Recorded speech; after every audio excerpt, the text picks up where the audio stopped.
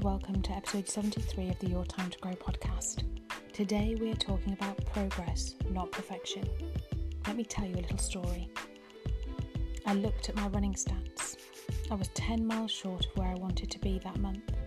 I spent hours working out if I could squeeze in a few more runs. Of course I would be able to, but it would mean sacrificing something else. In the back of my mind, a question floated around.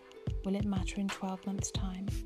The truth is, I couldn't tell you how many miles I ran last week, let alone a year ago.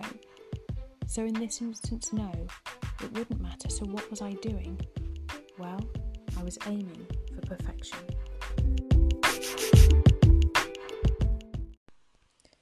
The problem is, of course, that perfection doesn't exist.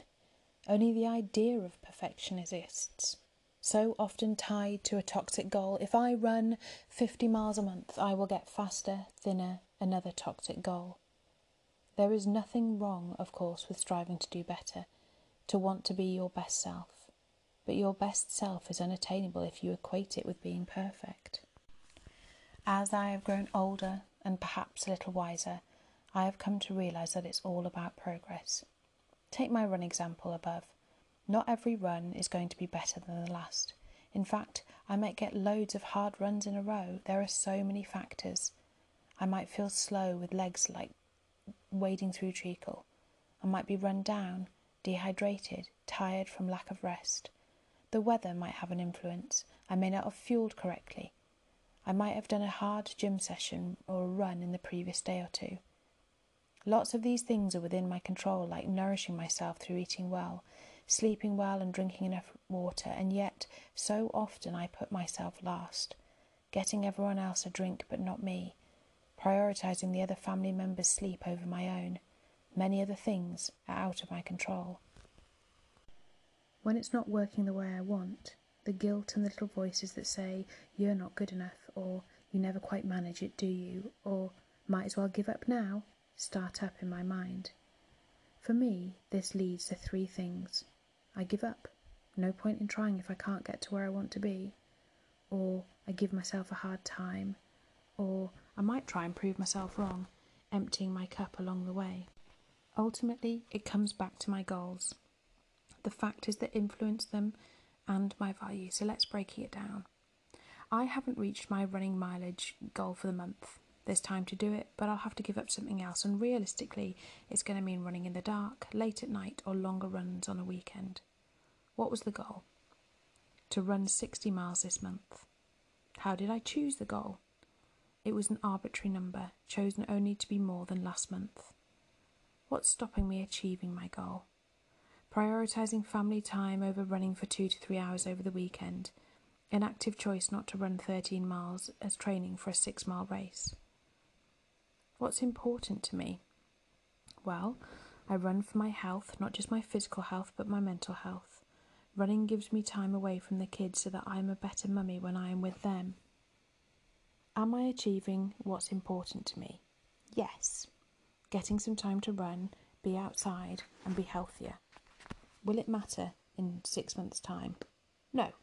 The goal won't matter, but it will matter if I'm not running at all. So what's the real issue? The issue is that I'm giving myself a hard time for not achieving a goal that was arbitrarily set. I got caught up in trying to achieve it at the expense of what's really important to me and the reasons I set the goal in the first place. So what will I do now? If I can, I will run without emptying my cup or doing it at the expense of spending time with my family. I'm not going to give up. I will reflect on what I have achieved, 50 miles of quality training, still an improvement, but nothing to give myself a hard time for. By taking the time to reflect and get out of my head and challenge those negative thoughts. We have to be prepared to push ourselves out of our comfort zone, be willing to fail so that we might grow. That's where focusing on progress comes in. Take a step back and observe your situation. Take as many step backs as you need to see the whole picture. Running for me is a release, a hobby. Yes, I want to improve, but I'm not going to be the speediest runner ever, and neither do I want to be. I want to run in the fields for fun or go a bit further, a bit faster. That's enough. When I look up back over a week or a month or a year of running stats, I see that I am indeed making progress. Thank you so much for listening today. Remember to leave any comments or questions and I will pop back and answer them.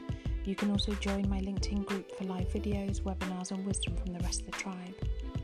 If you need help focusing on progress and not perfection, or any other challenge, please get in touch over at yourtimetogrow.com, where you can find access to my free career management suite, including more resources on overcoming perfectionism. Join me back here next Tuesday for the next episode.